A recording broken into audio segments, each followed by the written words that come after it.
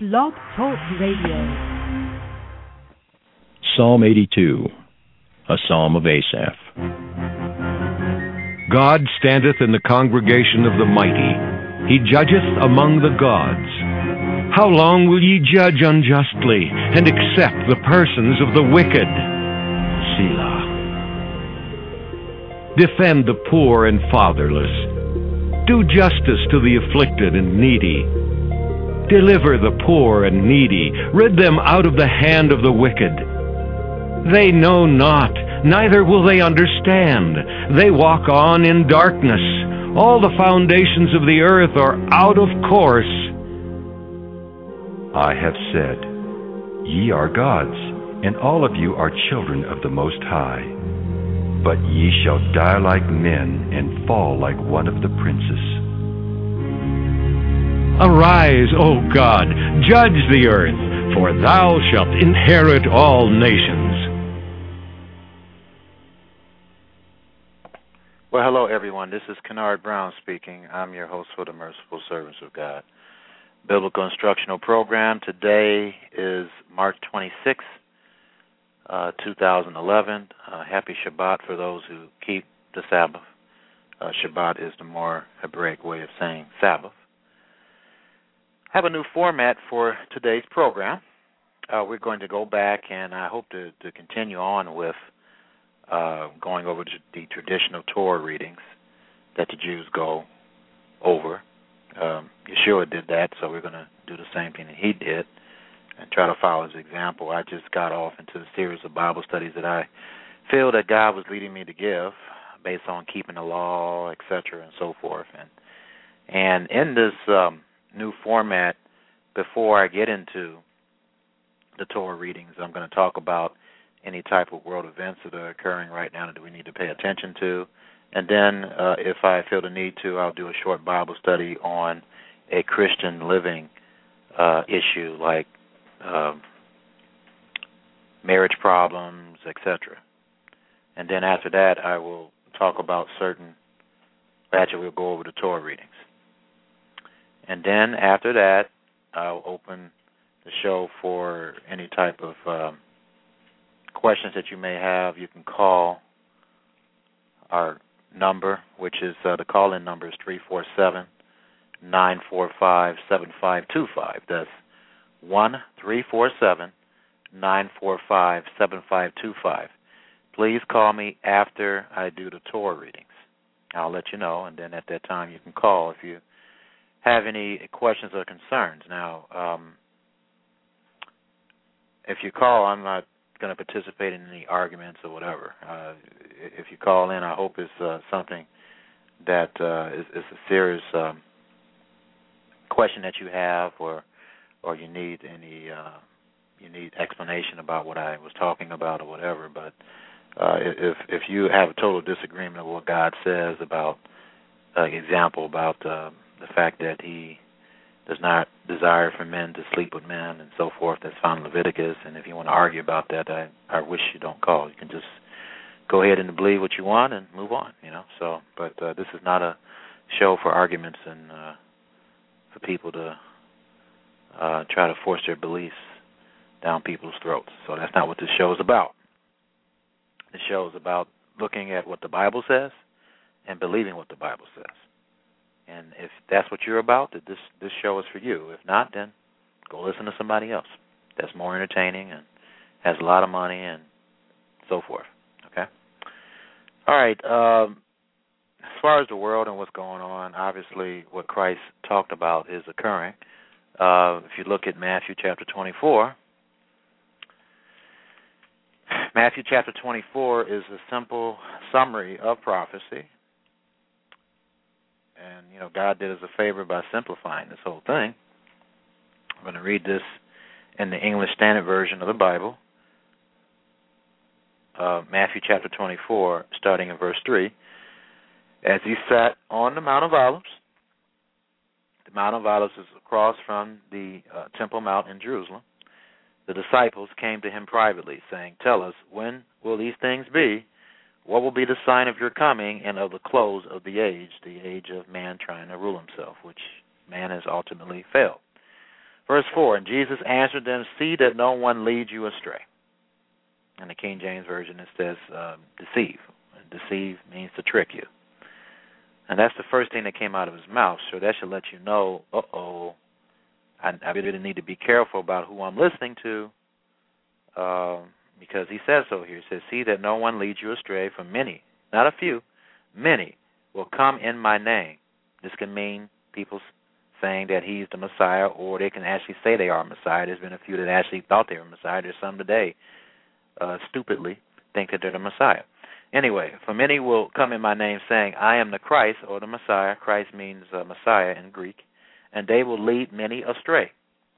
And you will hear of wars, and we've had World War I in the 20th century. We've had World War II. Then after that, we've had the Korean War. We've had the Vietnamese War, or the Vietnam War. And then after that, we had the Gulf War. Gulf War number 1 in 1991, which involved Saddam Hussein. And then we had the next Gulf War, which I think is called Gulf War II, in 2003, and then Saddam is dead now, based on that.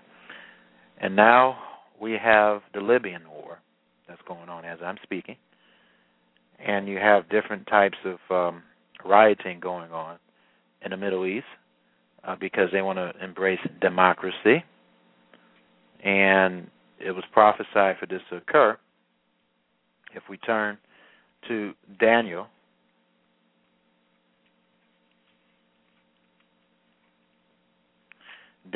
chapter 11.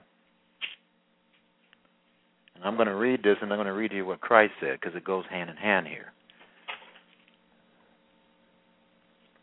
Anyway, Daniel chapter 11, starting in verse 40.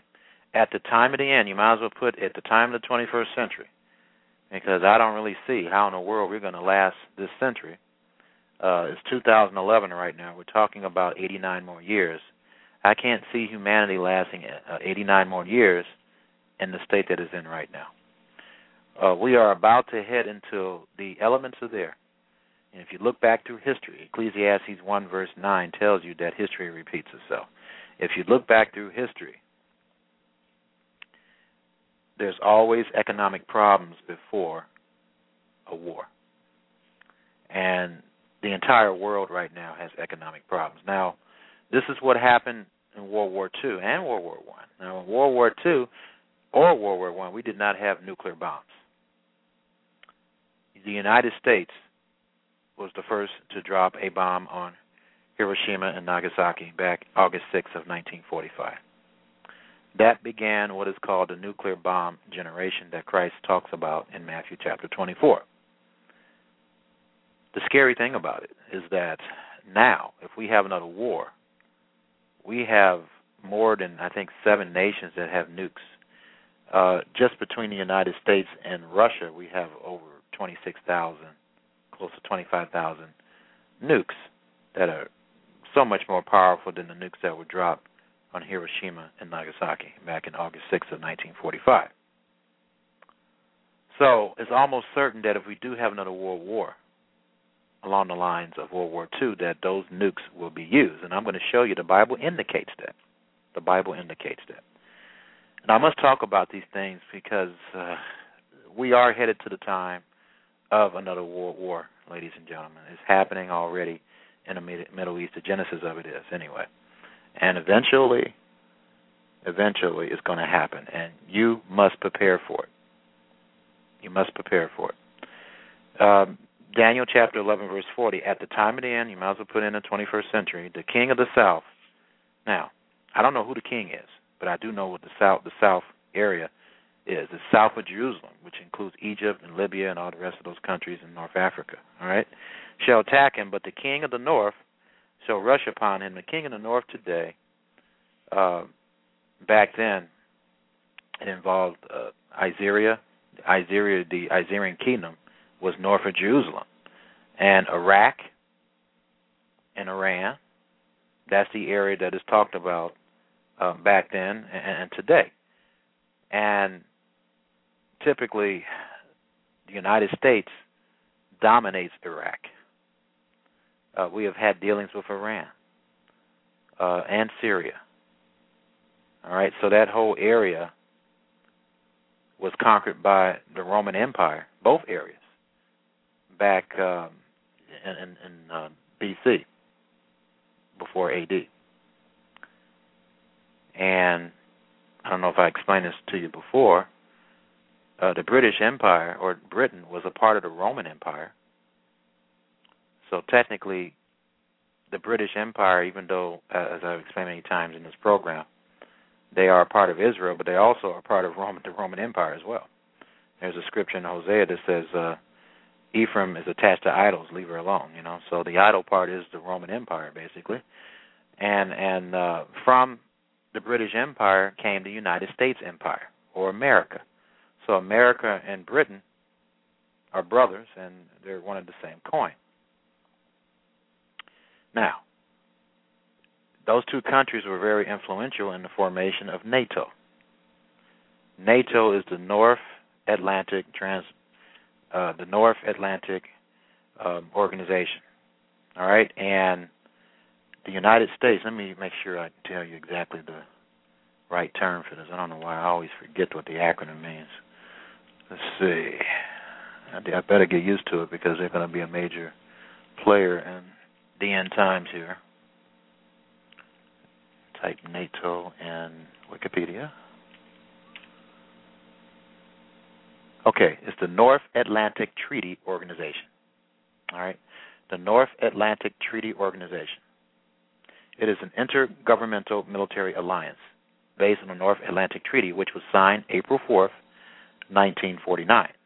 The NATO headquarters are in Brussels, Belgium, and the organization consists of a system of collective defense whereby its member states agree to mutual defense in response to an attack by any external party. All right?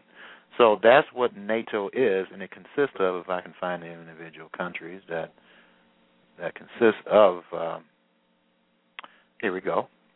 NATO comprises 28 members: Albania, Belgium, Bulgaria, Canada, Croatia, the Czech Republic, Denmark, Estonia, France, Germany, Greece, Hungary, Iceland, Italy, Lithuania, Luxembourg, Latvia, the Netherlands, Norway, Portugal, Romania, Slovenia, Slovakia, Spain, Turkey, the United Kingdom, and the United States. So, you have how many North American countries? You have Canada, and you have the United States.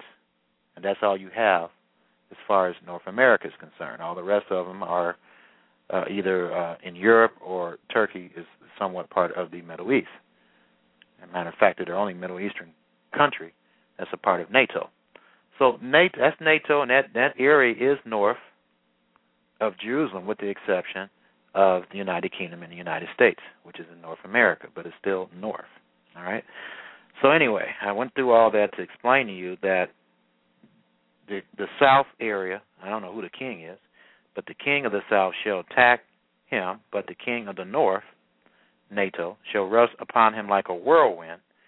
And this tells you that is NATO because the south, Egypt is the most powerful Arab nation south of Jerusalem, but they don't have the capability to rush upon anyone like a whirlwind with chariots and horsemen and with many ships.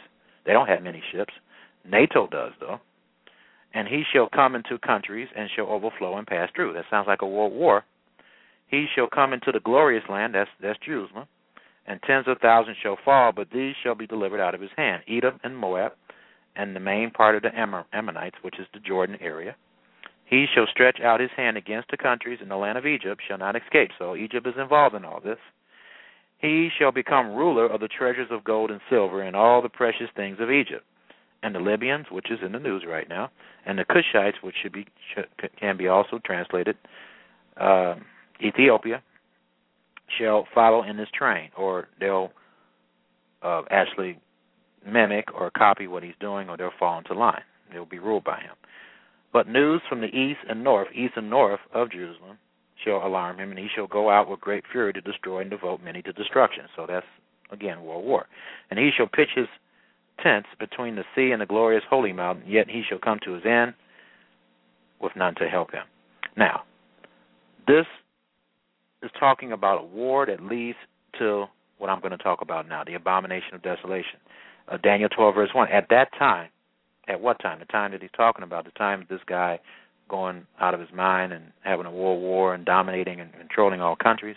And then verse 1, Daniel chapter 12. At that time shall Michael, the great prince who has charge of your people, shall stand. And there shall be a time of trouble, such as never has been since there was a nation till that time. All right? So let's stop there and go back to Matthew chapter 24 to better understand this. Matthew chapter 24. Matthew chapter 24. Now, in verse 6 of Matthew chapter 24, he said, you will hear of wars and rumors of wars. That's what I just described to you in Daniel. See that you are not alarmed, for this must take place, but the end is not yet. For nation shall rise against nation. That should be families again. That should be translated families, a mistranslation. And kingdom against kingdom, and there will be famines. That's literally starvations worldwide, or not having enough monies to provide your needs. And earthquakes in various places, and we're having that right now as I'm speaking. We just had a Japan earthquake. People argue and can't make up their minds whether it was 8.9, 9.1, but it was still a major earthquake. And we've had that in various places. We just had another earthquake in Asia this past week. So it's a very accurate prophecy. All these are but the beginning of the birth pains. And then in verse 9, they will deliver you up to tribulation and put you to death, and you will be hated by all nations for my name's sake. He's talking about people that follow him. People that follow him are not very well liked. I'm not very well liked. People don't like it because I preach the truth. Nobody wants to hear that hardly. They want to hear smooth things. You know, they want to hear things that makes them feel good, things that make them feel that it's easy to obey God, which I can tell you is not. Okay, it's a struggle, but you can do it. You can do it. Verse 11. Wait a minute. Verse 9. Yeah, they will deliver you up to tribulation and put you to death, and you will be hated by all nations for my name's sake.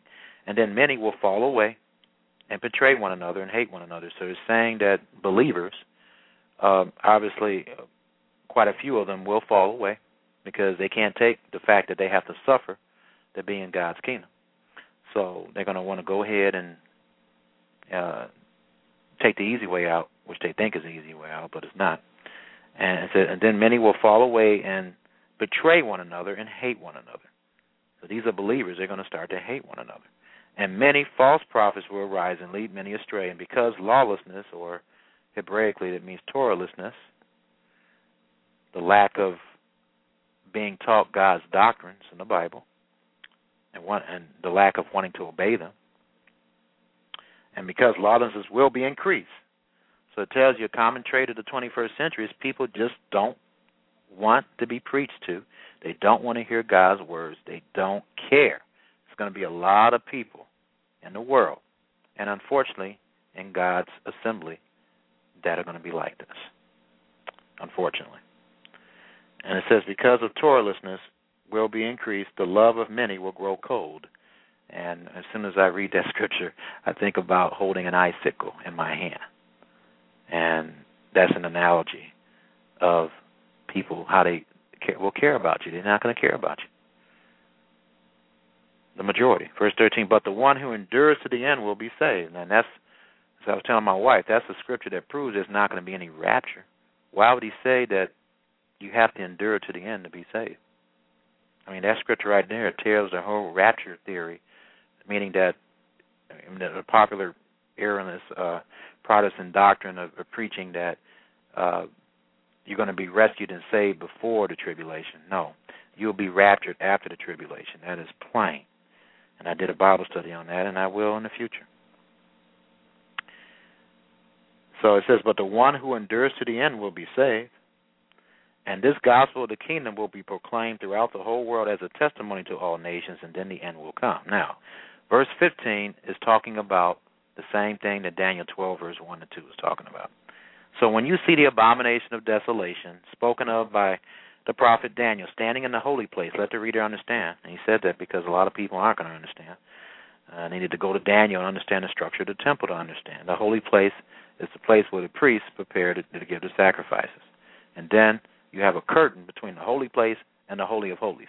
The Holy of Holies has the Ark of the Covenant there, which is a representation of God's throne and the mercy seat.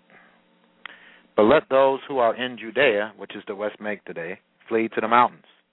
So, if you want to know a specific area that God told us to flee to, if you are fortunate enough to live in the West Bank, in Judea, then Yeshua or Jesus tells you to flee to the nearest mountains around there, and the nearest mountains around Judea is Pella. Verse 17. Let no one who is on a housetop not go down to take what is in his house, and let the one who is in the field not turn back to take his cloak. And alas, for women who are pregnant and for those who are nursing infants in those days. And he's talking about these days a day. So based on his words right now and the based on the way things are going, I wouldn't have no babies. But that's up to you. But it's going to be very difficult if you do have babies in this situation right now. Verse 20, pray that your flight may not be in the winter or on the Sabbath, which proves the Sabbath day was going to be kept today. Verse 21, for then there will be great tribulation, such as has not been from the beginning of the world until now, no, nor ever shall be. And if those days had not been cut short, no human being would be saved. All right? So hold your place here and turn to Daniel. Again, same phraseology, or similar phraseology. Daniel chapter 12.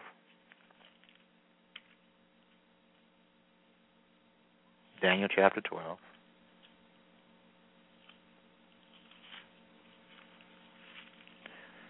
Verse 1. At that time shall Michael, the great prince who has charge of your people, stand. At that time shall arise Michael, the great prince who has charge of your people. Michael means who is like God. And there shall be a time of trouble, such as never has been since there was a nation till that time. And then you go back to Matthew 20-24, and he states, verse 21, for then there will be great tribulation, such as not been from the beginning of the world until now, nor ever shall be. Same thing. And you notice that in both these situations, both prophets, because Yeshua is the greatest prophet of all time, and in Daniel, both talk about a war occurring before the abomination of desolation. Okay? Before I understood this, I just thought, hey, we need to look at about, no, what we need to do right now is prepare for a world war that's going to lead to the abomination of desolation. So that's why it's important right now to prepare for catastrophes. You have to prepare for what's about to go down here. And you need to take this very seriously here, because things are really getting very difficult for many people today. It's difficult for people to work and to make a living. Is the governments of this world, and particularly in the United States, the system that we're under right now is very oppressive. And we have to be very frugal or very careful about how we spend money. And we're going to have to be frugal about how we spend our time as well. It shouldn't be wrapped up in the lust of the eyes, the pride of life, and the lust of the flesh. We need to all get close to God, and we need to really use a lot of our time glorifying Him and trying to seek how to please Him and other people. That's what we need to do to give us the greatest chance to be able to make it in God's kingdom. And if we don't do that, then we're really going to be in bad shape. We're really going to be in bad shape. So we need to really understand that these times are serious, and just for every generation, we need to take God serious, because we all don't know when it'll be our last time to live. We all can die any day. And so we need to understand that, and we need to take God's words very seriously. And we should not always have to wait for some tragedy to occur to understand that we need to obey him. We should want to obey him. Just like we like to look at our favorite television program or our favorite sporting event. Proverbs 23, verse 3 states the following. You don't have to turn here. It says, the prudent sees danger. And it's danger all over the place. And it says, and hides himself. But the simple go on and suffer for it. God doesn't want you, if you're listening to me, he does not want you to be simple-minded. He wants you to prepare for the worst. And, Christ in Luke chapter 17 states that the days that we're living in today are similar to the days of Noah and the days of Lot. You know what Noah did? What did he do? Did he lay around and say, oh, God save me? No. God came down, told him what he needed to do. He built an ark, and in Hebrews, let's turn to Hebrews again.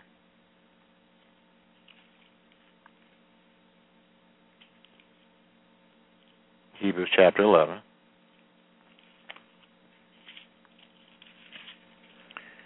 Hebrews chapter 11.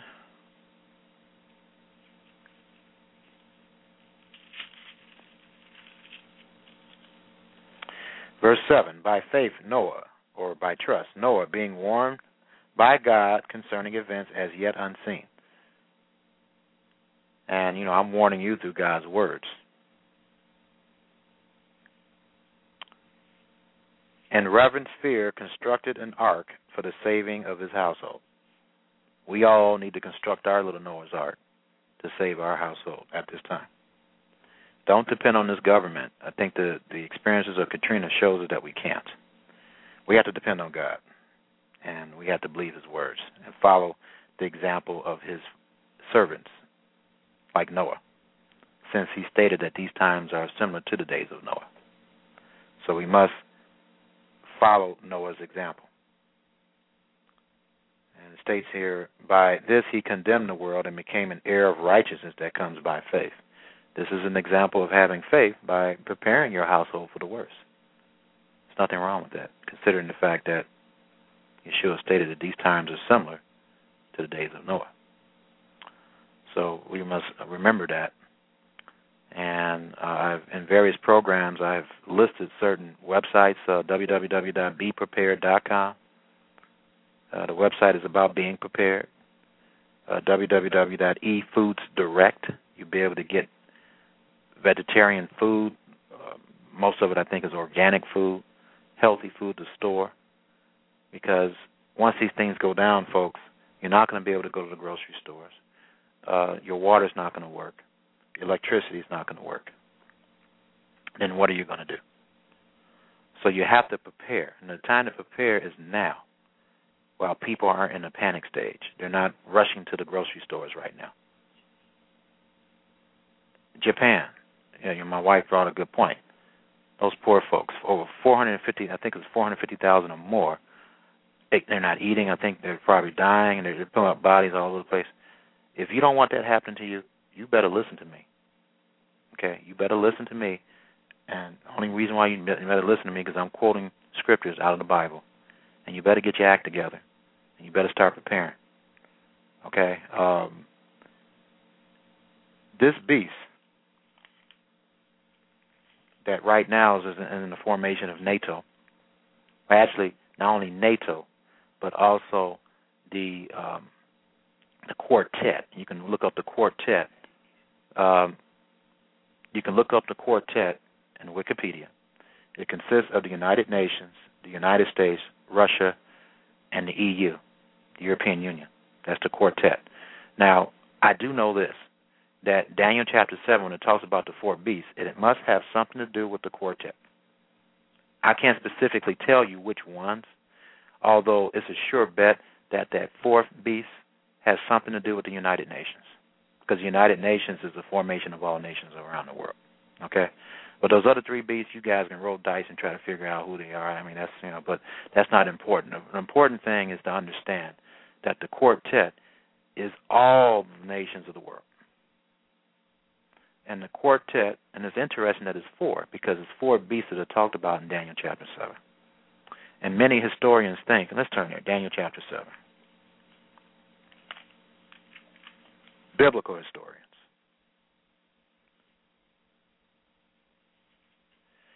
Daniel chapter 7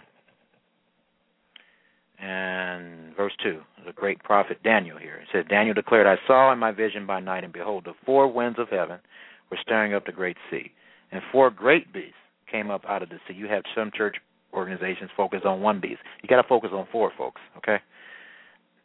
And these beasts, it states right here, and the four great beasts came up out of the sea, different from one another.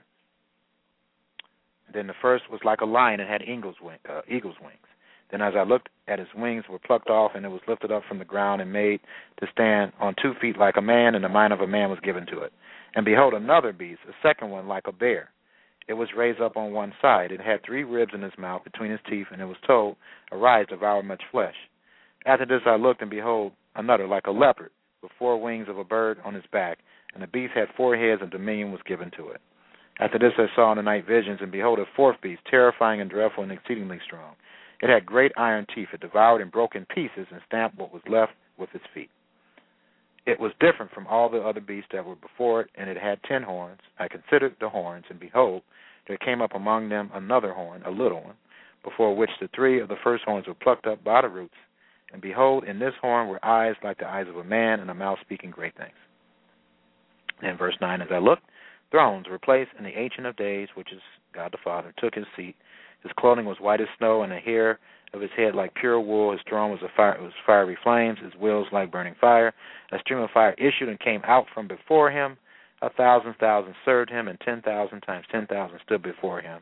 The court sat in judgment, and the books were open. Verse 11, and I looked then because of the sound of the great words that the horn was speaking. As I looked, the beast was killed and his body destroyed and given over to be burned with fire. And this is interesting in verse 12. As for the rest of the beasts, their dominion was taken away, but their lives were prolonged for a season and a time. So you had the destruction of this fourth beast, and you had 3 other beasts still existing. Okay? And then in verse 13, I saw in the night visions, behold, with the clouds of heaven there came like the Son of Man, this is the Messiah, and he came to the Ancient of Days and was presented before him, and to him was given dominion and glory and kingdom and power, and peoples, nations, and languages should serve him. His dominion is an everlasting dominion which shall not pass away, and his kingdom is one that shall not be destroyed. Verse 15, as for me, Daniel, my spirit within me, which proves again that we do have a spirit, was anxious, and the visions of my head alarmed me. I approached one of those who stood there and asked him the truth concerning all this. So he told me and made me known the interpretation. Again, God gives the interpretation if he wants us to know of the prophecies. We don't have to do any guessing.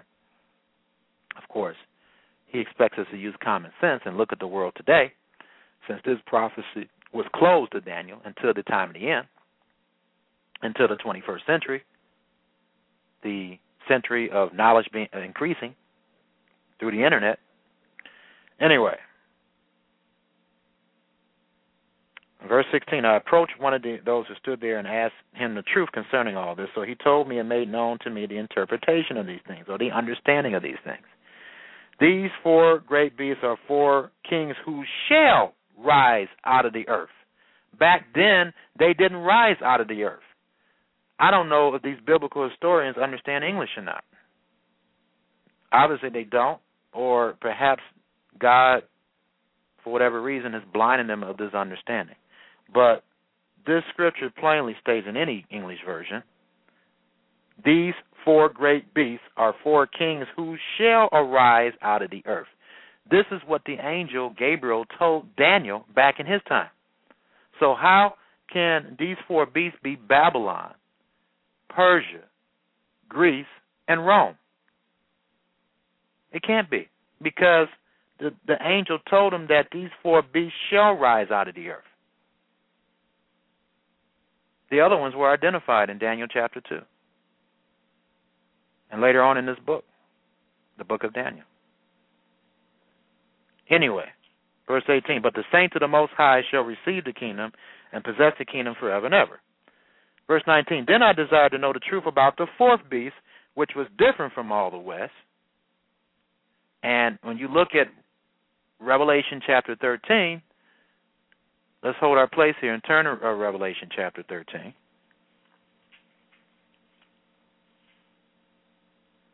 The fourth beast is a composite or amalgamation of all the other beasts. That's what it is. That's why it was different than all the rest. Revelation chapter 13.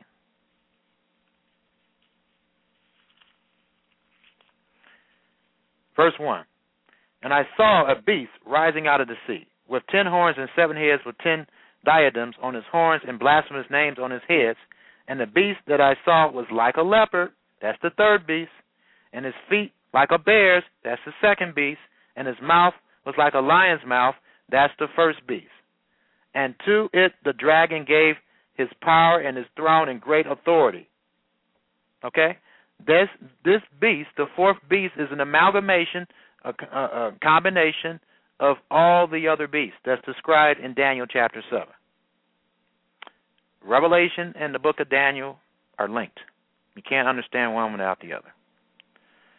Okay, so back to Daniel chapter 7, verse 19. Then I desired to know the truth about the fourth beast, which was different from all the rest, and you should understand how different, exceedingly terrifying, with its teeth of iron and claws of bronze, and which devoured and broke in pieces and stamped what was left with his feet, and about the 10 horns that were on his head, and the other horn that came up, and before which 3 of them fell, the horn that had eyes and a mouth that spoke great things, and that seemed greater than his companions. As I looked, this horn made war with the saints, and prevailed over them until the Ancients of Days came, and the judgment was given for the saints of the Most High, and the time came when the saints possessed the kingdom. Verse 23, thus he said, as for the fourth beast, there shall be a fourth kingdom on earth, which shall be different from all the other kingdoms. And this kingdom right now consists of the quartet and NATO. And out of that, it's going to form this beast. And it said, and it shall devour the whole earth, trample it down, and break it into pieces. Now, how can a kingdom break the earth into pieces today, folks? Come on, let's use a little common sense. Nukes, hydrogen bombs, which we have plenty right now to blow this world 10 times over. So this is how this beast, it says the beast, it doesn't say God, it says this beast will devour the whole earth and trample it down and break it into pieces. Whenever I read that verse, I envision in my mind a nuclear bomb just blowing up stuff. We're headed for that time, folks. We're headed for that time, okay? And we need to stop thinking that we're not going to use nuclear bombs. It's confirmed here. It's confirmed when we go to Matthew chapter 24. Let's turn to Matthew chapter 24.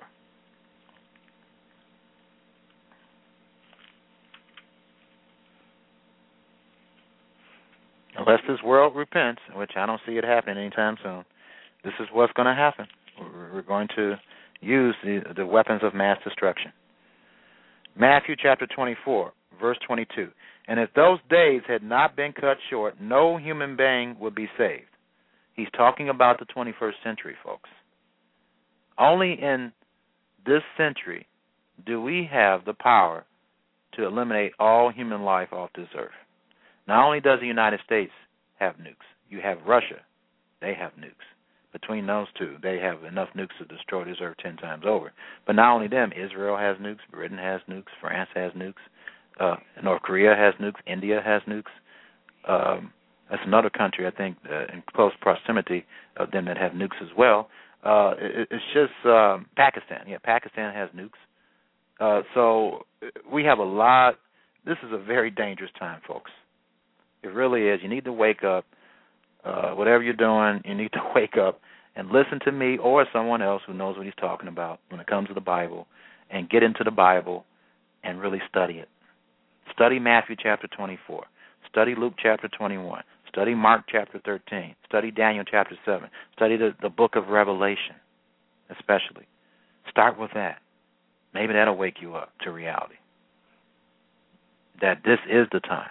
And even if it wasn't the time, you need to still get close to God, because your own personal great tribulation could happen tomorrow. You can have a heart attack or a stroke. And if you haven't gotten right with God, what's going to happen in the throne room? What's going to happen when he calls you and say, hey, how come you did this? How come you did that? How come you didn't do this? I mean, what are you going to say? What are you going to say? Okay? If God is having you listen to me now, he wants you to change. It's different if you're not listening to me. You don't know nothing about the Bible and so forth. But if you're listening to me and if you're understanding what I'm talking about, he's calling out to you and he's saying, hey, he wants you to change. He wants you to stop living the kind of life you're living. But it's all up to you. So anyway, that's my little talk today on world events and my little short Bible study. Now let's get into the Torah readings as I promised with the remaining, how many minutes I have here? 49 minus 30, 19 minutes. The Parsha, that's what Jews call the Torah readings. The Parsha is Shemini, and this is by Chabad. I must give credit when it's due, or else they'll get angry at me. This is a short synopsis here of Shemini, Leviticus chapter 9, starting in verse 1 to Leviticus 11, verse 47. It says, on the 8th day following the 7 days of inauguration, Aaron and his sons began to officiate as Kohanim, which is Hebrew for priests. A fire issues forth from God to consume the offerings on the altar, and a divine presence comes to dwell in the sanctuary. The divine presence is the Shekinah glory of God. Aaron's 2 elder sons, Nadav and Abihu, offer a strange fire before God, which he commanded them not. And the title of this Bible study is Learning How to Do Exactly What You're Told. Well, they didn't, and look what happened to them. They died before God. Aaron is silent in face of his tragedy. Moses and Aaron subsequently disagree as to a point of law regarding the offerings, but Moses concedes to Aaron, and Aaron is in the right. So this is an example of being able to work things out, and this is a skill that husbands and wives need to master. God commands the kosher laws, which I know traditional Christianity thinks, oh, we can eat anything we want. Shellfish, pork, ants. They have chocolate-covered ants. Real good for you. Well, not according to what God says. God commands the kosher laws, identifying the animal species permissible and forbidden for consumption. Land animals may be eaten only if they have split hooves and also chew their cud. Fish must have fins and scales. A list of non-kosher birds is given, and the kosher means what's acceptable, okay? And a list of kosher insects, 4 types of locusts. Also in Shemini are some of the laws of ritual purity, and kosher can also mean what's proper. The laws of ritual purity, including the purifying power of the mikvah. The mikvah is where we get baptism today from. The mikvah was a bath that was constructed by the nation of Israel to be immersed. And the immersion symbolizes cleansing yourself of sin and desiring to want to change your life, to be a commandment-obedient person. Anyway, also in Shemini are some of the laws of ritual purity, including the purifying power of the mikvah, a pool of water meeting specified qualifications, and a wellspring. Thus, the people of Israel are enjoined to differentiate between the impure and the pure, as I just stated. So that's what Leviticus chapter 9 through Leviticus 11, verse 47 is about. And, if I didn't go into I got into too much talking about prophecy, I would have actually read it, but didn't have time to do it. And then the Shemini Haftorah section, which is the prophet section. 2 Samuel chapter 6, verses 1 to 19. And it states here, this week's Haftorah mentions how Uzzah was struck dead when he disrespectfully touched the Ark of the Covenant. Here we go again, and about doing exactly what you're told. When your boss tells you to do something, you need to do exactly what you're told. And God is definitely all of our bosses, and if he tells us to do something and we don't do it, we're lucky to still be alive because he doesn't play, all right? And it states here that Uzzah was struck dead when he disrespectfully touched the Ark of the Covenant, reminiscent of Nadab and Abihu's death described in this week's Torah reading. So obviously this individual didn't learn his lesson from what these two people did. The Holy Ark had been in storage in the house of Abinadab for many years, ever since the destruction of the tabernacle in Shiloh. Recently crowned King David decided to move the Ark to the new capital, Jerusalem. He had the Ark placed on a cart, and it was transported amidst singing and dancing. When the procession reached Goren Nakan, the oxen misstepped, and Uzzah, Abinadab's son, took hold of the Ark to steady it, whereupon he was instantly killed. Now it says in the footnote here, Uzzah forgot that the Ark carried its carriers. When the Levites would carry the Ark, they would be lifted in the air and were literally carried by the Ark. If it carried its carriers, it could certainly carry itself. So that's pretty interesting there. That's the reason why we need to get into the Jews and what they say. Jesus Christ stated in John chapter 4 that salvation's of the Jews. He wouldn't have said that unless the majority of their teachings were correct. Some aren't correct, but for him to endorse Judaism like that, we need to study it, all right? And I didn't even know that. I didn't know that they would be lifted in the air and would literally carried by the Ark. But that's what was going on, okay? David was devastated, and he temporarily placed the Ark in the home of Edom, the Edomite, where it remained for 3 months. And it says here, and it was told to King David, saying, God has blessed the house of Edom and all that belongs to him because of the Ark of God. And David went and brought up the Ark of God from the house of Edom into the city of David with joy. The Ark was brought up to the city of David with great singing and dancing. David then blessed and distributed presents to all the assembled Israelites. And there's an example in the Bible when Moses didn't do what he was supposed to do.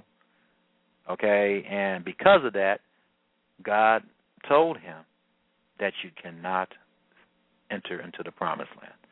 But in his great mercy and love, he allowed him to see it. But he couldn't, live with the people as he desired.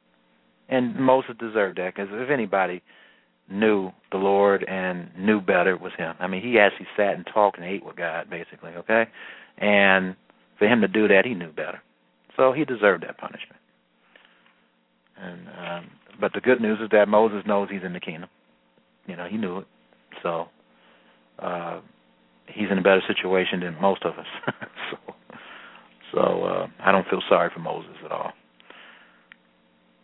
And what he's going to receive is more than 1 million promised lands. He's going to be immortal and have a spirit body, and he'll, of course, with his vast understanding of the Torah, will be given great responsibility in the kingdom of God.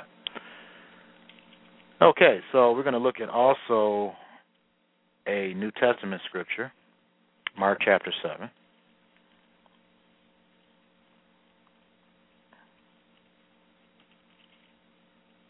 So we must remember to do as we're told, folks. Mark chapter 7, verse 1. Oh, this is an interesting chapter. About tradition. Anyone that ever saw Fiddler on the Roof? Tradition, tradition, tradition. It's our tradition. Anyway, Mark chapter 7, verse 1. Now when the Pharisees gathered to him and with some of the scribes who had come from Jerusalem, they saw that some of his disciples ate with their hands. Wait a minute. They saw that some of his disciples ate with hands that were defiled, or they were dirty, that is, unwashed.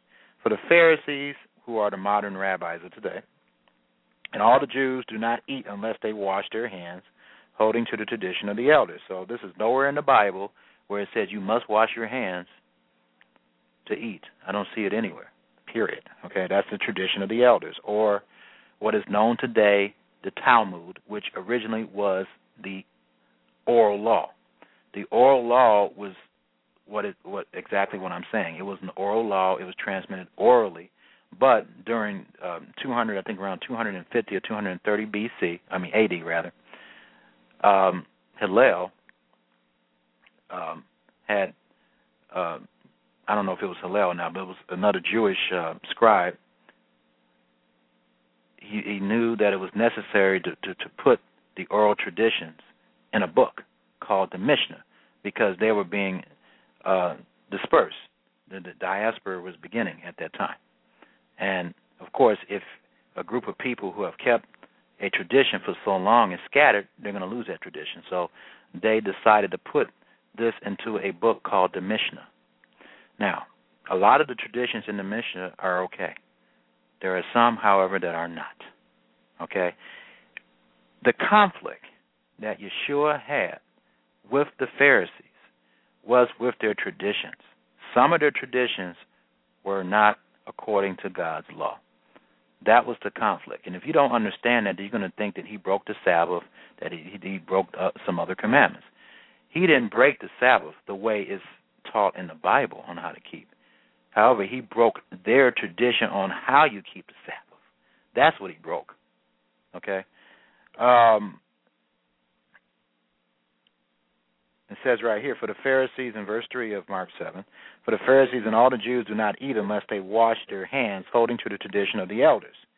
And when they came from the marketplace, they do not eat unless they wash. And there are many other traditions, the oral law, the Mishnah, the Talmud today, that they observe, such as the washing of the cups and pots and copper vessels and dining couches.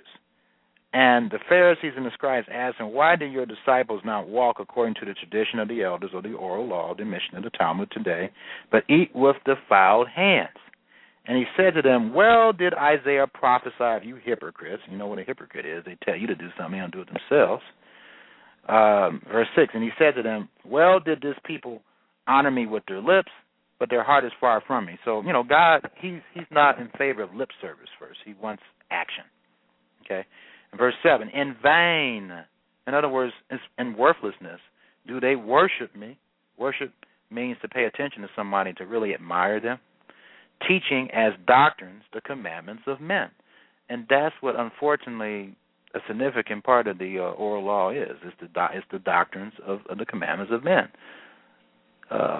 Matter of fact, all of it is, but some of it is in line. A lot of it, matter of fact, is in line with the Bible. A significant amount of it isn't. And that's what he had a problem with. That's what was nailed to the cross. Not the law of God in the Bible, but the law of the Pharisees, the oral law that was not in line with the law of God. Verse 8, you leave the commandment of God and hold on to the tradition. And that's what he came to get rid of. The traditions that were against God. Verse 9, and he said to them, you have a fine way of rejecting the commandment of God in order to establish your tradition. And this is not just in Judaism, it's also in other religions. Me and my wife left the church. They got a tradition of this man that they think is the Elijah. They think this man traveled around the world and so forth, and his little nice jet. You perhaps may know who I'm talking about, okay? And they actually believe, there's one church that actually believes that this guy was Elijah, the end-time Elijah. And his life does not reflect that. And his character does not reflect that. And yet these folks believe that. That's a tradition that makes the law of God of none effect. Verse 10, for Moses said, honor your father and your mother, and whoever reviles father or mother must surely die. But you say, if a man tells his father or his mother, whatever you would have gained from me is Corban, that is given to God, then you no longer permit him to do anything for his father or mother, thus making void the word of God by your tradition that you have handed down, and many such things you do. So he's saying many things that they do. So obviously there's a significant amount of things in the oral law that he didn't agree with, and still doesn't agree with today. All right, so that's very important to understand there. And then in verse 14, and he called the people to him again and said, hear me, all of you, and understand. There is nothing outside a person that by going into him can defile him. And right away when people read this, they're actually thinking that Christ said, hey, the food laws are done away with. He didn't say that. If you look at the context here, he's talking about the defilement of your mind. Okay? So let's continue on reading this. There is nothing outside a person that by going into him can defile or destroy him. But the things that come out of a person are what defile him. And when he had entered the house and left the people, his disciples, asked him about the parable. And he said to them, then are you also without understanding? Do you not see that whatever goes into the person from outside cannot defile him, since it enters into his heart, but his stomach, and is expelled? And this was added. This was not inspired scripture where it says, thus he declared all foods clean. So I'm not going to read the rest of that. But in verse 20, and he said, what comes out of a person is what defiles him. That's not even in the King James Version, that phrase. Verse 20, and he said, what comes out of a person is what defiles him. This is the interpretation, not what you want, but what he wants. This is the interpretation. What comes out of a person is what defiles him. For from within, out of the heart of man, come evil thoughts, sexual immorality, theft, murder, adultery, coveting, wickedness, deceit, sensuality, envy, slander, pride, foolishness. All these evil things come from within and defile the person. So he's talking about your behavior. He's not talking about the fact that if you eat something that it won't defile you, when he said it would. Okay? So that's what he's talking about there.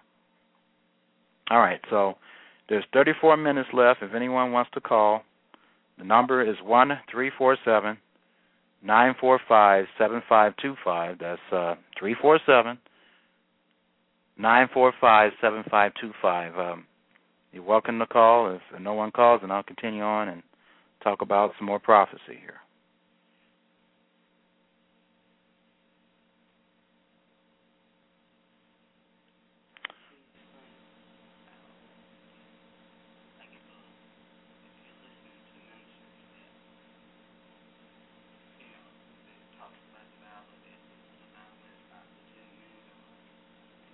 Oh, okay. My wife wants me to talk about. She ran across a minister, a so-called minister, that is saying that the Bible was written by white people and all that, and you shouldn't believe it because of that, and so forth. I've heard that story before, but there's scriptures in the Bible that tells you that to love your neighbor as yourself, and that you should love the stranger. All right, and the fact that Moses married a black woman, that's pretty much understood by everybody, and obviously Joseph married an Egyptian. All right, so no prejudiced white person would have anything like that in the Bible. And so the Bible is also against treating your slave the wrong way. What happened during the time of slavery in this country for blacks was wrong according to the Bible. So a minister that's talking like that, you have to check into the Bible yourself to find out whether or not that they're talking. See, a lot of these folks are in ministry to make money. I'm telling you the truth. They're in it to make money. There's nowhere in the Bible that states that you should live by the gospel. It didn't say get rich by the gospel. Okay, there's a difference between living by the gospel and being rich by the gospel. Too many ministers in this country get rich by the gospel. All right, and that's not what it's about. If you study Paul, and Paul stated that for you to follow him because he's following Christ. He worked. I don't hardly hear that preached by anyone. You know why? Because they want to make money off of you. Their intent is to make money off of you. In Micah chapter 3, one of the prophets. That's not my intent. I'm just talking to you. This is a charitable contribution. I out of my own money, pay for Blog Talk Radio because I understand that I must give and I must do what I can to reach people. And this is the best way I can do it, is to reach people over the Internet. And just like Paul, I work for a living. I think it's great hypocrisy for someone who's supposed to be a teacher of God to tell someone else to work and they don't work themselves. So I work 6 days a week. And just like Yeshua and the apostles, and I'm sure they worked. I know the apostles worked, and I just can't believe that Yeshua didn't work either. Okay? He probably didn't work as much as he got into his ministry, but he worked. He was a carpenter. Matter of fact, there's a scripture that describes him being a carpenter in the context of him preaching in a synagogue. So obviously he must have he was doing some carpentry work at that time. because he understood and still understands that God commands us to work 6 days a week. The Jews believe, and believe in the first century, the rabbis believe that religious studies should be combined with a secular occupation, because if it's not combined with a secular occupation, then the kind of life that scholar, the biblical scholar, is living is not fruitful. And that can be proven when you look at the writings. And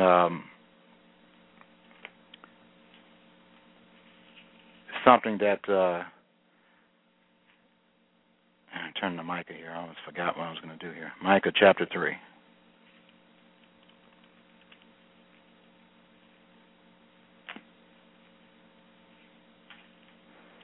Micah chapter. I wrote an article on tithes and offerings, not to encourage people to give to me, but to encourage people to give to other people, and to understand how to give. So I encourage you to read that, and please understand, I'm not expecting you to give me anything.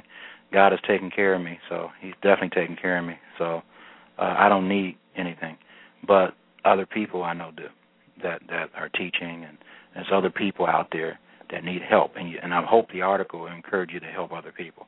So anyway, Micah chapter 3, Micah chapter 3, verse 11. This is a prophecy. Now remember that the church is based on the foundation of the apostles and the prophets. So you must take this serious. Micah chapter 3, verse 11. Its head to give judgment for a bribe, its priests teach for a price. And you know who priests are today, right? Its prophets practice divination for money.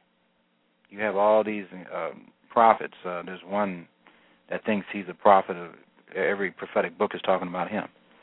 And he was real sneaky about it. His organization, they publish a magazine and they offer everything else free.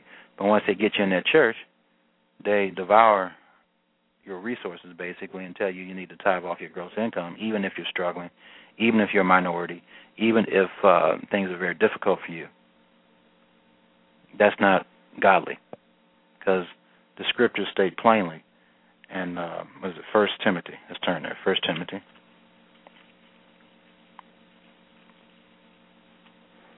First Timothy.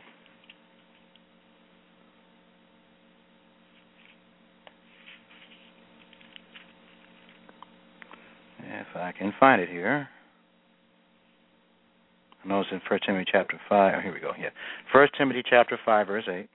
But if anyone does not provide for his relatives, and especially for members of his household, he has denied the faith and is worse than an unbeliever. Okay? Now, we know that an unbeliever is someone that doesn't even obey the laws of God.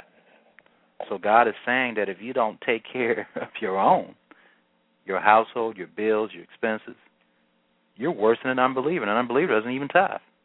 And he's saying you're worse than that individual that doesn't keep the commandments of God. So God considers taking care of your own and taking care of your family more important than giving contributions to a ministry. I didn't hear our minister tell us, preach that, did he? No, because they want that money, see? And that's not what ministry is about. Unfortunately, ministry today is a combination of capitalism and religion. And Matthew chapter 6, let's turn there.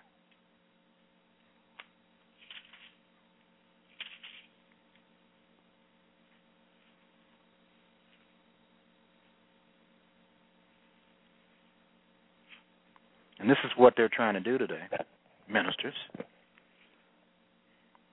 or so-called ministers.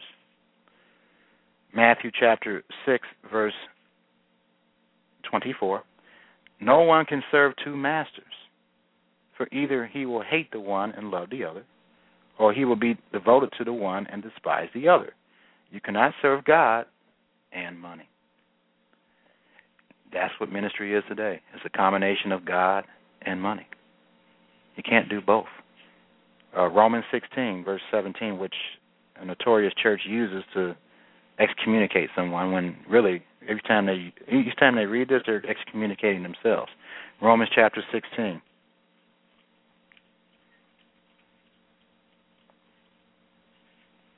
Romans 16, verse 17.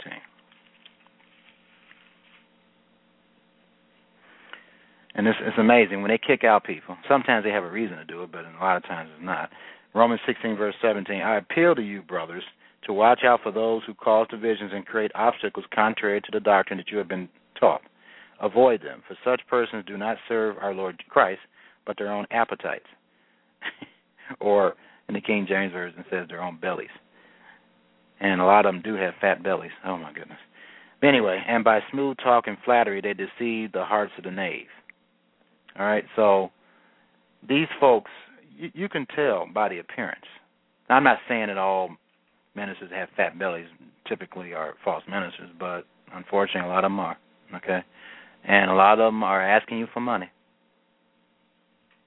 Usually when I go to a website and I look at the ministry and I check and see what the person looks like, almost in every case, aren't they big and fat, sure? A lot of them are big and fat, and how do you get big and fat? And how do you overeat? Because of the money. You get that money and you just eat, and that's how it goes, with ministry. And it's unfortunate, but that's the way it is. And see, my ministry is not about that. I'm about giving, and that's all I ever will be about. You hear me asking constantly over and over and over again for money, because that's not what it's about. And if you are obeying God properly, He's going to provide you with all you need anyway. So it's not really an important thing to ask people over and over and over again for money.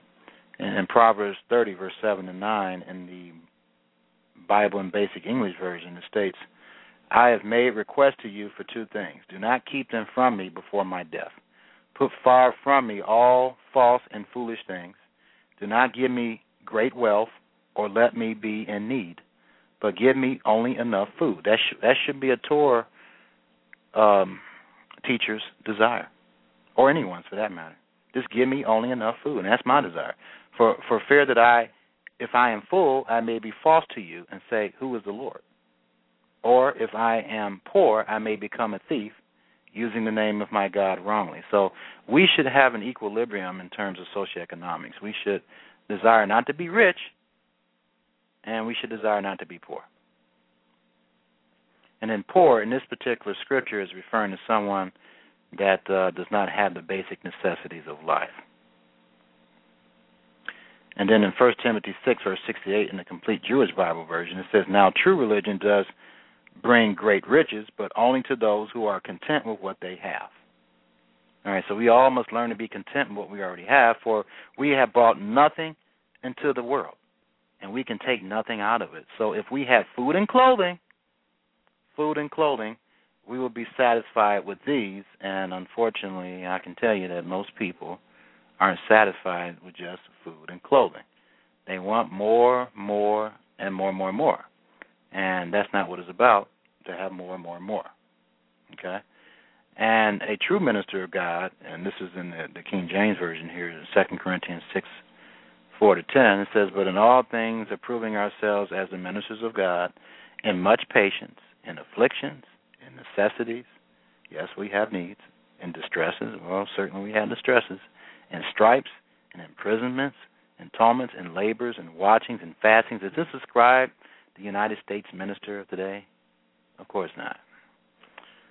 By pureness, by knowledge, by long-suffering, by kindness, by the Holy Spirit, by love unfeigned, by the word of truth, by the power of God, by the armor of righteousness on the right hand and on the left, by honor and dishonor, by evil report and good report, as deceivers and yet true. So the true ministers of God are falsely accused of being deceivers, yet they are true. As unknown, yet well known. I'm not known by hardly anyone other than God, I guess, and a few other people. As dying, and behold, we live. As chastened, and not killed. As sorrowful, yet always rejoicing. As poor, yet making many rich. In other words, the true servant of God is not a wealthy person. As having nothing, and yet possessing all things. a true servant of God also doesn't have great assets or great possessions. And this is a description of a true servant of God. And if you match this description with these popular ministers in this country, they will not fit this description. I wonder why. In Acts 20, verse 33 to 34, I have coveted no man, this is Paul talking, I have coveted no man's silver or gold or apparel. Yes, you yourselves know that these hands have ministered unto my necessity. So he worked. Now, let me ask you a question. How come Bishop Jake and all the rest of these ministers are so popular? How come they're not working? Huh? You know, they consider work just preaching all day. I mean, that's not work to God. It certainly wasn't work to Paul. He said, yes, ye yourselves know that these hands have ministered unto my necessities, and to them that were with me. So not only did he help himself, he also helped other people. That's true ministry, folks. That's true ministry. Now, in 2 Thessalonians 3, verse 7 to 10, it's a scripture you probably hardly ever hear of, but it says, for yourselves know how you ought to follow us. I'm going to be very clear about this scripture. For yourselves know how you ought to follow us. For we behave not ourselves disorderly among you, neither did we eat any man's bread for nothing, but walked with labor and travail. Let me read this in a better version than this for clarity's sake, because this is a very important scripture for you to understand.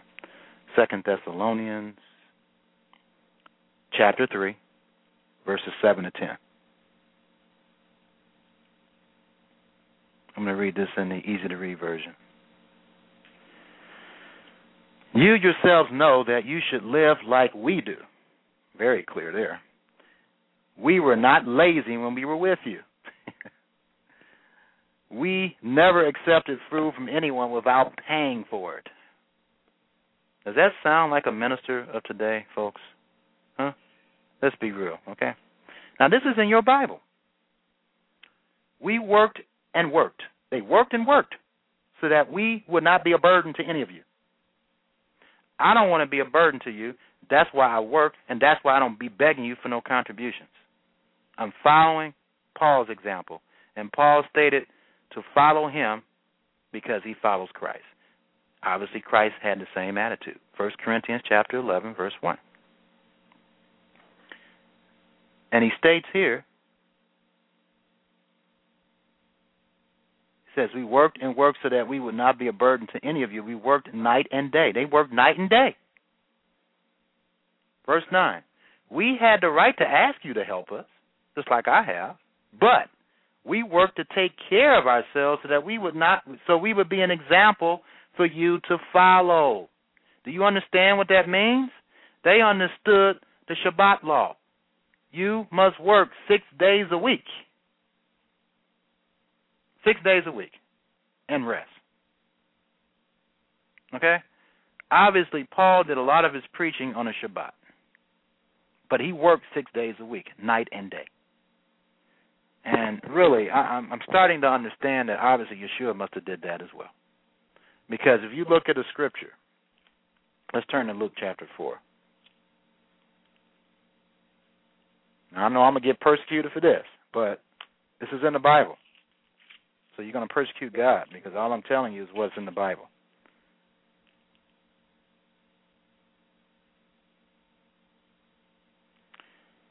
In Luke 4, verse 16, it says, and he came to Nazareth where he had been brought up, and as was his custom, something he normally did, he went to the synagogue on a Shabbat, and he stood up to read.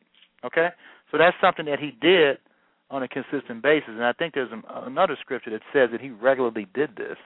It's even more clear. Let's see if I can find it here.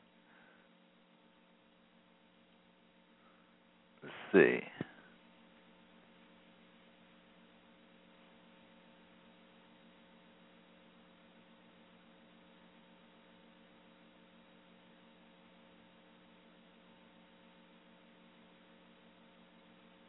Yeah, Luke 4, verse 13 said he began to teach in the synagogues. I'll find it. I know it's somewhere. I'll just find it and quote it some other time. But this is something that him and Paul and all the rest of the apostles did. They did a lot of their preaching on the Shabbat. They did it on the Sabbath. And it appears that they worked 6 days a week. So where did the concept of having a minister, having a little office, looking cute, just studying the Bible all day, every day, where did that come into play as being work? I mean, really. I mean, that flies in the light of what Jews have stated a Torah teacher should do. And in 1 Corinthians 4, verses 9 to 13. How much time I have left here?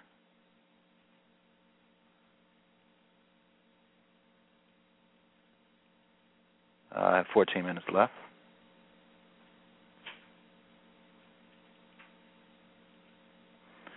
First Corinthians chapter 4, verses 9 to 13. It says, "For I think that God has set forth us the apostles last." So right here he's telling you this is about the apostles.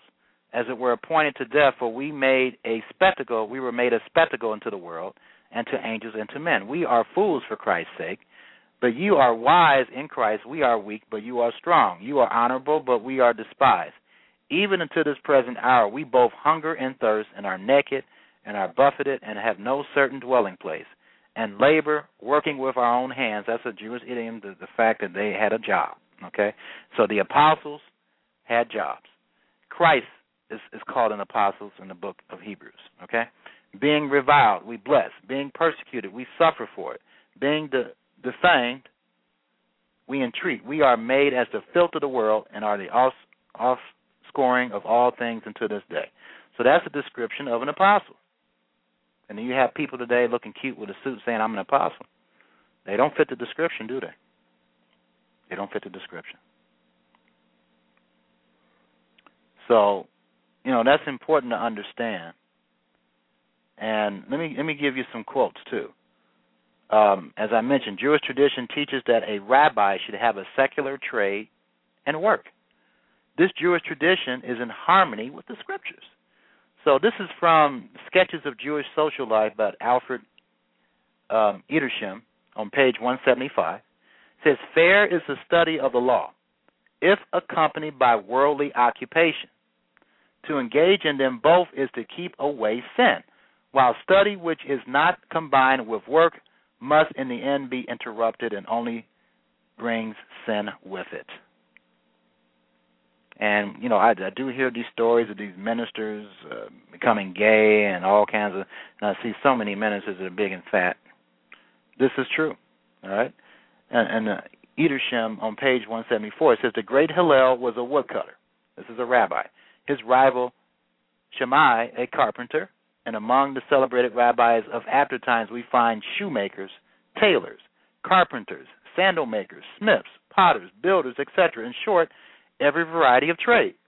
Nor were they ashamed of their manual labor, which many people are ashamed of today. In Edersheim, page 173. "For in point of fact, with few exceptions, all the leading rabbinical authorities were working at some trade." And I would have to say Yeshua also, because let's look at Mark chapter 6, verses 2 to 3 for proof of this. "And when the Sabbath day was come, he began to teach in the synagogue, and many hearing him was astonished, saying, From whence hath this man these things? And what wisdom is this which is given unto him, that even such mighty words are wrought by his hands? Is not this the carpenter?" He was called a carpenter. "The son of Mary, the brother of James and Joseph, and of Judah and Simon? And are not his sisters here with us?" And they were offended at him. They said, "Hey, isn't he a carpenter? How can he have this great ability to teach the law?" Folks, obviously he was still a carpenter. Okay? And he was a carpenter in the context of him teaching. And he was identified as a carpenter while he was preaching. And, there's no scriptural evidence that Yeshua immediately, or Jesus immediately, stopped being a carpenter when he began his ministry. So that is the truth. That is the truth. So, it's just something, when you study the Bible and you really understand what the real intent of ministry here in the United States and unfortunately worldwide is. I'm not saying that ministers should not be supported, but what they should be asking you for is basic necessities. And they shouldn't get to the point where they're filthy rich, like a lot of these ministries are in this country. And they should be working. They should be working. They should have the desire that Paul has, or had, in 1 Corinthians 9, verse 18 and 19. It says, "What is my reward then? Verily, that when I preach the gospel, I may make the gospel of Christ without charge, that I abuse not my power in the gospel. For though I be free from all men, yet have I made myself servant unto all, that I might gain the more." And this is 1 Corinthians 9, verses 18 and 19. And I don't know if any minister has that attitude. It may be out there somewhere, but I don't know. I don't know where it's at. So this is a situation that's serious, and if there's any ministers that are listening, I just hope that you understand that God doesn't want you making a profit off His words. He doesn't want you to do that. So, that's important to understand. And I just hope that you change for those who are just unknowingly ripping people off and making themselves rich and fat belly, and feeding their bellies. So that's not what ministry is all about, to feed your belly. There's a prophecy, too, if I can remember it. It's in, I think in Ezekiel somewhere, where it talks about ministers doing what they're doing and not preaching like they're supposed to. I think it's in Jeremiah 23. I think it's another, in Ezekiel 34. There we go. Yeah, Ezekiel 34 says, let me read this in easy read version. Ezekiel 34, verse 2. How many more minutes do I have here? 7 minutes. It says, "Son of man, speak against the shepherds of Israel for me." And the shepherds of Israel today are the rabbis of today. And also, and if you understand, I've been telling this each and every program, but the tribes of Israel, there were 12 tribes. The one that most people identify with today is the tribe of Judah. The tribe of Judah consists of the Jews. All the tribes are described in Genesis chapter 49, and also in Deuteronomy, I think it's chapter 33 or 32, they're described. And as I've explained many times in this program, the 10 tribes of Israel that were separated from by Isaiah taking them away from the land of Israel back in that time, the United States and Britain and Canada and New Zealand, South Africa, countries in northwestern Europe, they consist of the rest of those tribes. So when you see the shepherds of Israel, it's not just talking about Judah or the Jews. It's also talking about the shepherds or those who are ministers as well.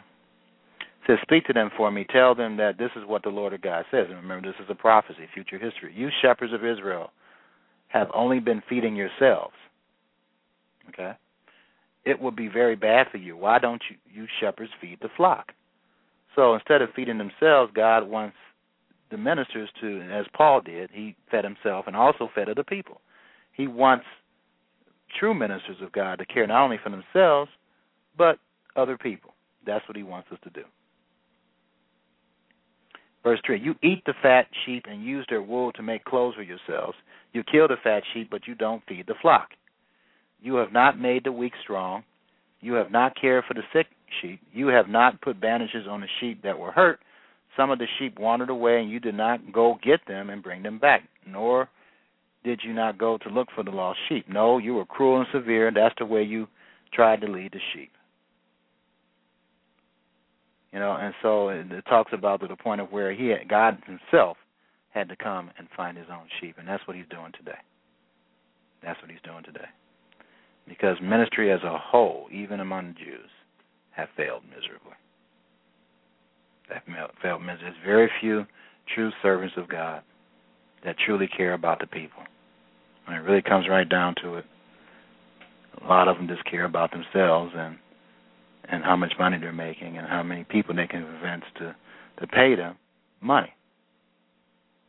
And then 1 Peter chapter 2, in the easy-to-read version, states, it commands ministers of God to take care of the group of people you are responsible for. They are God's flock. Watch over that flock because you want to, not because you are forced to do it. That is how God wants it. Do it because you are happy to serve, not because you want money. And that's a problem that was back in the first century, and unfortunately that's a problem that a lot of ministries have today. The purpose, of course, they're not going to tell you up front, but the purpose of their ministry is to make money off of you. To make money off of you, not because they care about you. They care about how much money you can give them. And, that's unfortunate, but that's true. That's true, and that's something that you have to be aware of. So, that's the answer to your question. Okay, all right.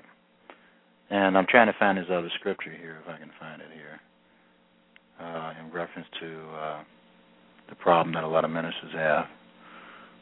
I think it's in Philippians somewhere. See if I can find it.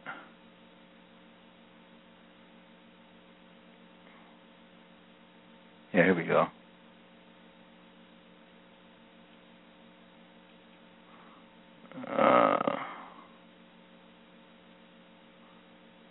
Let's see.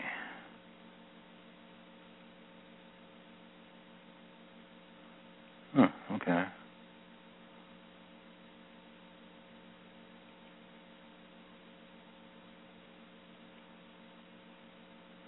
Anyway, I think I've showed you enough scriptures about how God feels about ministers and how they request money over and over and over again and trick the people and convince them to worship them and to depend on them so much when it comes to the scriptures. Right.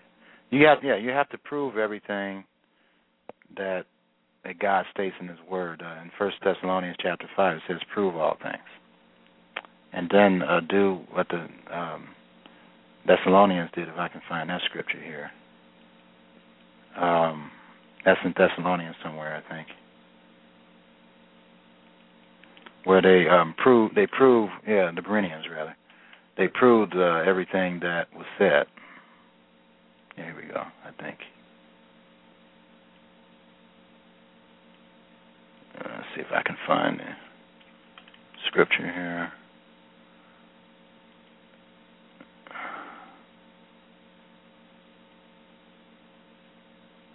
There we go. And it's in Acts chapter 17. I had the chapter. I forgot what the scripture was. It says, right, Acts chapter 17, verse 11. States this. It says, These were more noble than those in Thessalonica, and that they received the word with all readiness of mind and searched the scriptures daily whether those things were so. Okay, and in verse 10, the backdrop here is, and the brethren immediately sent away Paul and Silas by night into Berea, who went into the synagogues of the Jews. Whenever you see went into the synagogue, they're talking about them going in and teaching the word of God. Okay, and they did that on the Shabbat. Verse 11. These were more noble than those in Thessalonica, and that they received the word with all readiness of mind and searched the scriptures daily, whether those things were so. And then because of this, in verse 12, it states, Therefore many of them believed, also of honorable women which were Greeks, and of men, not a few. So that's how you believe. You have to go and prove whether those things are so.